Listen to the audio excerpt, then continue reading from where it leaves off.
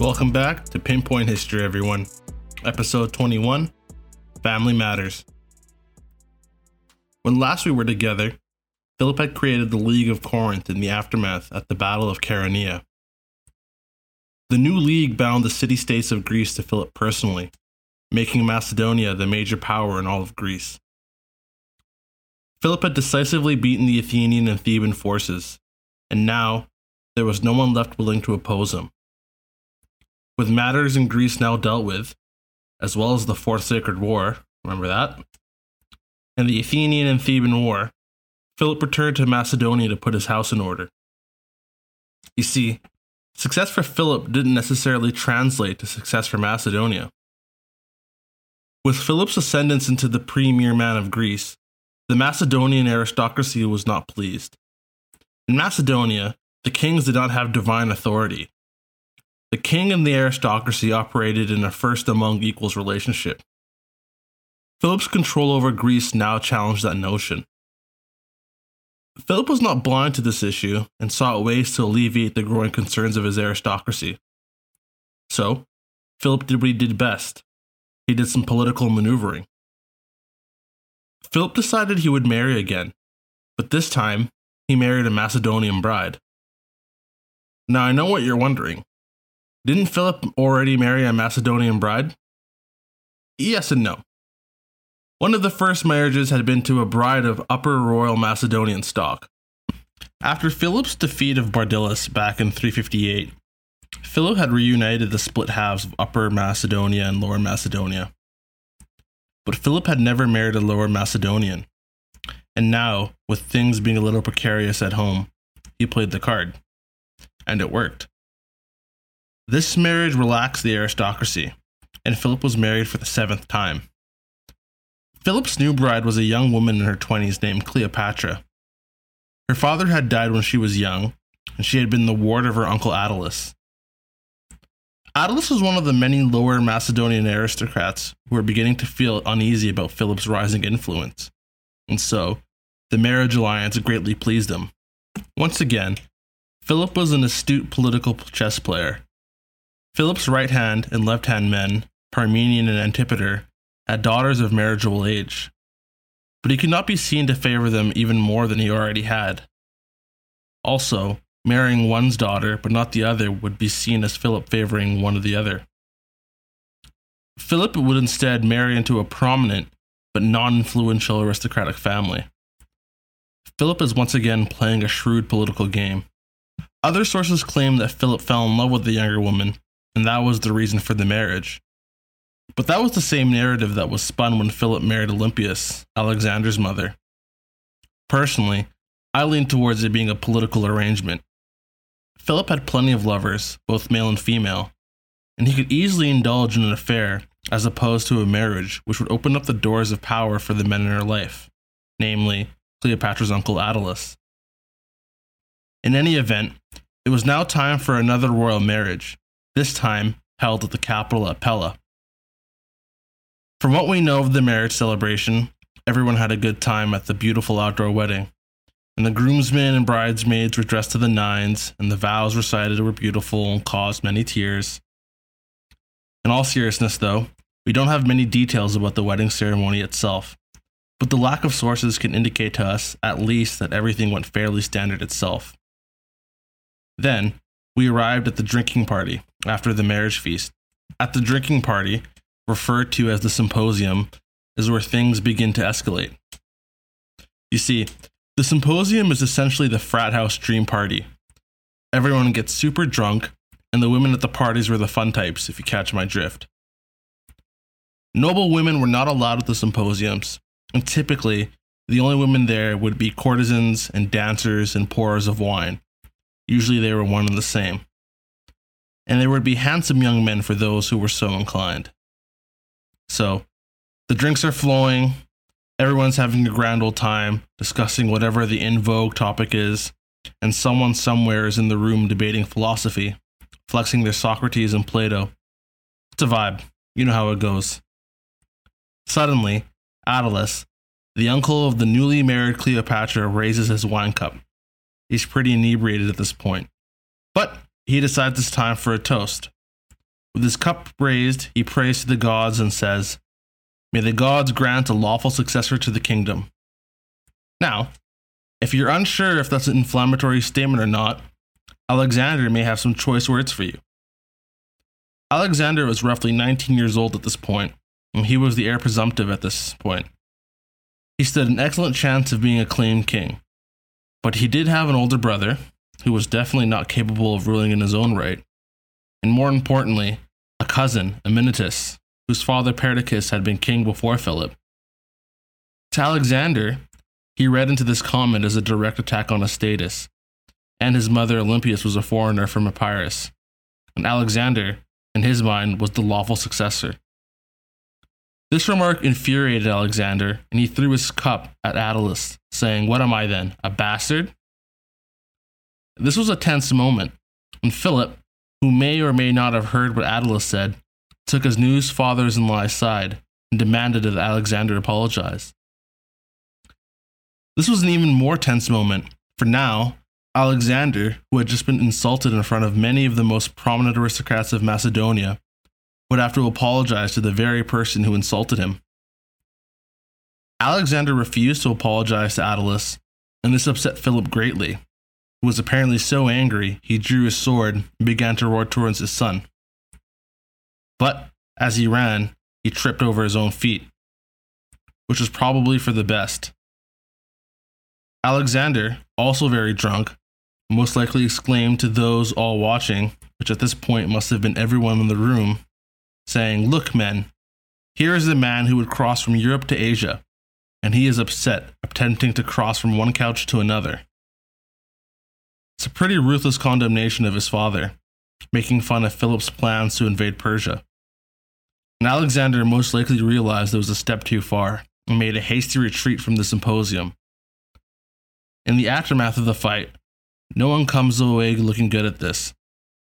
In slight defense to Attalus, Philip's 6 other marriages had been to foreign brides. Maybe all the drinking had caused Attalus to lose the ability to carefully construct what he meant to say. Or perhaps the alcohol caused him to reveal a sentiment that many others may have been feeling. A tension under the surface that caused Philip to marry Cleopatra in the first place. Alexander's anger at Attalus' comment makes sense. The double whammy of being called a bastard and insulting his mother would rightfully upset anyone. And even his rejection of making an apology makes sense. To apologize in front of everyone after being insulted does not reflect well on Alexander. Where he crosses the line is insulting his father after his father tripped. Lastly, we have Philip. It's the king's job to ensure there is harmony and concord at the symposium. It's iffy to me whether or not he heard Attalus' remark and only saw Alexander's response to it, but getting drunk, grabbing your sword, and running at your son and tripping over your own feet is not a good look for the king. It just has like a trashy reality TV feeling to me, like the Real Housewives of Beverly Hills. In the aftermath, Alexander may have been drunk, but he wasn't stupid. He fled from Macedonia immediately that night, taking his mother with him. They went to Epirus, and then Alexander left his mother there and made his way towards the Illyrians. Alexander fleeing to the Illyrians put a wrench into Philip's plans of invading Persia. The Illyrians and Thracians had a tense relationship with Philip, the relationship being built on Philip's overwhelming army. Philip's heir, taking refuge in Illyria, was enough to worry him. If he left for Persia without securing his borders, a monumental mess could be made. The Illyrians taking Alexander was enough of a reason for Philip to launch a punitive campaign into Illyria. Philip may have been planning to do this anyway, but it's hard to tell. The details for this punitive campaign are sparse, with only one ancient source writing about it, that source being Diodorus Siculus. He says that Philip faced off against the Illyrian king Plerus and defeated him, but one of his bodyguards, Pausanias, died defending Philip, who may have been injured in the fighting. A few episodes ago, I told a similar story about a bodyguard dying in battle to defend Philip. These two events may be the same event, recorded separately by different sources that were written from the future. It makes more sense to me that this event happened now in 336 BC rather than back in the 340s BC, and hopefully, my reason will make sense to you down the line. And we'll get back to the subject just very, very soon. It wasn't just the Illyrians that Philip now had to be wary of. Olympias' return to Epirus was because her brother was now the king. Olympias' brother, also named Alexander, was now in a tough position. Alexander had been part of Philip's court from 350 to 341. He had been taken as a political hostage and as a threat to the current Epirot king at the time. Attilus's insult had reverberating consequences Philip needed to deal with, because Olympias was now actively attempting to get her brother to declare war against Philip. This was a bad move on several levels, because Alexander would be forced to either stand up to Philip through military action or do nothing, and be severely politically damaged by this. Alexander and Olympias both knew that armed conflict was not a good idea, but Olympias advocated for it anyways. I guess the statement, "Hell hath no fury like a woman scorned," holds true here. King Alexander was stuck in a lose-lose situation. He knew firsthand that his army was no match for the Macedonian army, but he had no choice. Once again, though, Philip found a diplomatic solution to solve the problem. In a move that I can only categorize as done as a politically savvy and spite-filled action all in one, Philip offered his daughter Cleopatra in marriage to Alexander. Cleopatra was the daughter of Philip and Olympias, and she was the only full-blooded sibling of Alexander, and she was blood-related niece to Alexander, her uncle. Sweet home Alabama style. No offense to any listeners from the fine state of Alabama. Alexander gratefully accepted the marriage alliance, as this move avoided war, and importantly, it was probably a coded fuck you to Olympias. Philip now had what he wanted: peace in Greece, and peace with the Illyrian and Thracian tribes. Philip's dream of a Persian campaign could now begin. And in 336, it did begin. Philip sent an advanced force of 10,000 men led by Attalus and Parmenion. This force was fully equipped and armed straight out of Philip's pocket. The western coast of the Persian Empire was lined with Greek coastal settlements, which Philip assumed would join the Macedonian side after the invasion began. This was also the perfect time for an invasion. Greece was unified and at peace, and more importantly, the Persian Empire was in a state of chaos. The response time to Philip would be slow and hesitant, giving Philip time to concentrate his forces and the advance guard time to establish a beachhead. It was around this time that Philip received a visitor from Corinth, a friend of his named Demaratus. They got together and began catching up, and Philip began asking about the state of affairs in Greece, asking if the Greeks were getting along. Demaratus basically gave him a pretty good wake-up call, essentially telling him not to worry about Greece when things weren't even going well in his own household. It's nice to see Philip has some friends who are willing to tell him the truth, even if he doesn't want to hear it. Philip got the message and sent Demaratus to get Alexander back from Illyria, which he successfully did. Things were different, though, when Alexander did return. Philip had been busy since Alexander left, appointing Attalus as one of the military commanders of the advanced force, and the marriage between Alexander of Epirus and his niece Cleopatra had not been the only marriage brokered. Philip had also married his eldest daughter Kainane to his nephew Amyntas. So now, two first cousins are getting married. It's on some Charles Darwin type of behavior here. And now, Alexander's elder brother Aridaeus was getting married. Alexander was deeply paranoid at this point, and so he began to interfere with Philip's plan to marry his older son. Philip was attempting another strategic alliance.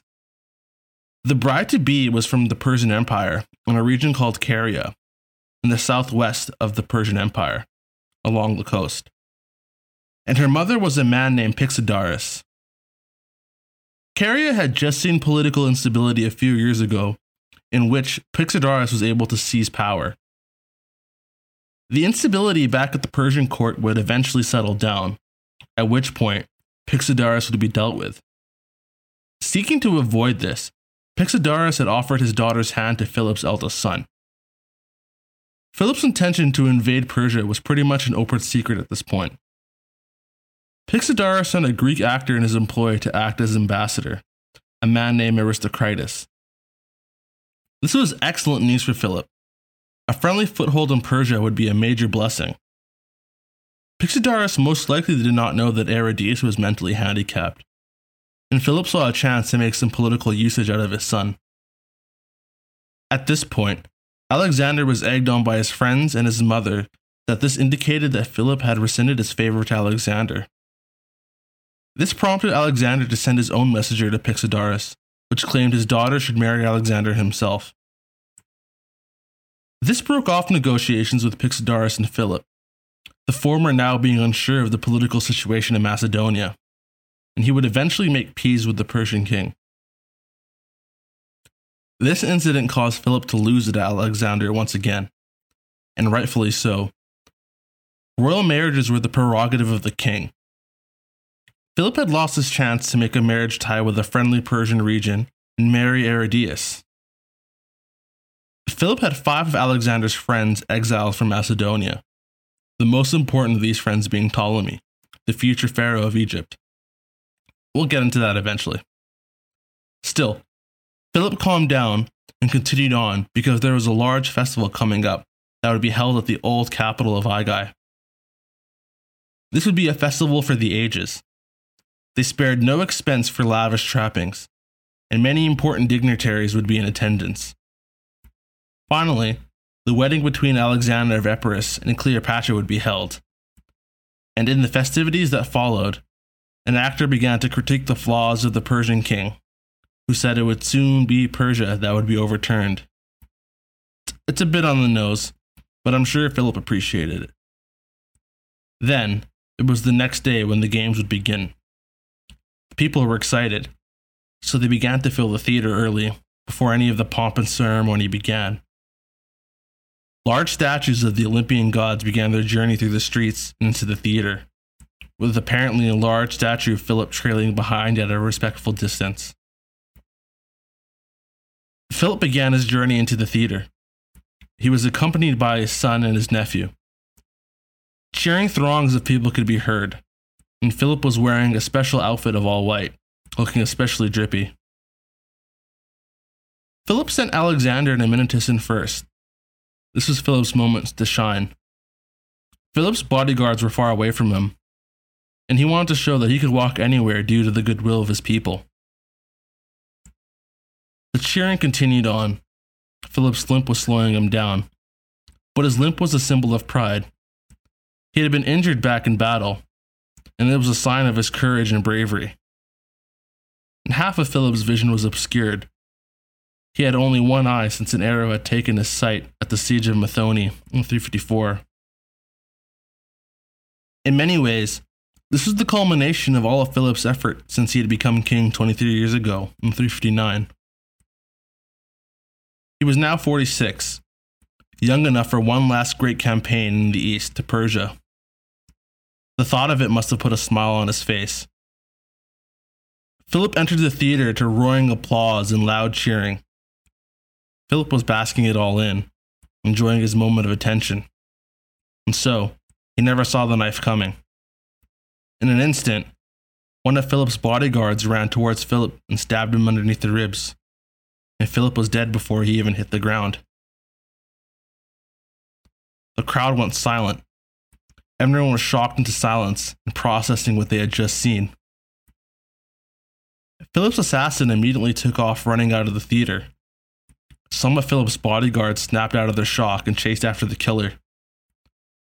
But the killer had too much of a head start, and there was a horse tied up ahead. It would seem the killer would escape, except he didn't.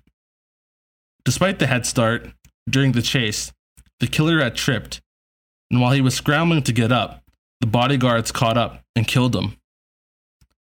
They turned the body over and took a look at the killer's face. It was Pausanias of Orestes. Now I know you're probably going, who is that? Let me break it down for you. Pausanias of Orestes is one of Philip's many lovers, but after a time, Philip grew tired of Pausanias and got himself a younger new boy toy, also named Pausanias. Pausanias of Orestes was upset by this and began slut-shaming the new lover of the king, calling him easy and putting his name in the burn book. These rumors affected the young Pausanias 2.0, and he confided in Attalus, who may have been sleeping with the boy before Philip, that he would prove his manhood in battle. His chance came when, in the battle against the Illyrians, he fought hordes of Illyrians off in defense of Philip, dying in the process. I told you we'd come full circle on this story. When Attalus heard of the news of Pausanias 2.0's death, he was furious. So he devised a plan to get back at Pausanias of Orestes. Attalus invited Pausanias over to a drinking party at his place. They got him all liquored up and relaxed. Now, if graphic sexual violence makes you uncomfortable, I would skip ahead. After Pausanias was good and drunk, Attalus and the other guests began to beat Pausanias up. Then, they took turns raping him. And when they were done, Attalus gave Pausanias to his mule drivers, who also took turns raping him. Then, they just threw him out into the streets and just left him there. And it became well known what had happened to Pausanias at Attalus' home. When Pausanias came to, he went to Philip demanding justice for what had been done to him. Philip was now in a political bind because Attalus had just married into the family, and Philip did not want to involve himself in a matter he was not directly involved in, even if he was indirectly the cause. So Philip slipped it under the rug, but he gave Pausanias many gifts to silence him, promoted him into the royal bodyguard. Pausanias would use that position to get his revenge, if not on Attalus, then on Philip. We'll leave it here for now. Philip murdered, and his killer also murdered. Next week's episode will be a break from the narrative, as I want to introduce the Persian Empire in all its glory. We're going to introduce it from its beginning of its inception to the current political events in 336. Then, we'll return to the narrative. Like always, if you like what you heard, give the podcast 5 stars and a review. I'll have maps on Instagram, so you can see all of that at pinpoint_history, and you can email me at thepinpointhistory@gmail.com. Also, I'm now on Twitter at historypinpoint. Someone else took the Pinpoint History tag first. It is what it is. I'll see you next week. Thank you so much for listening, and as always, let's get it.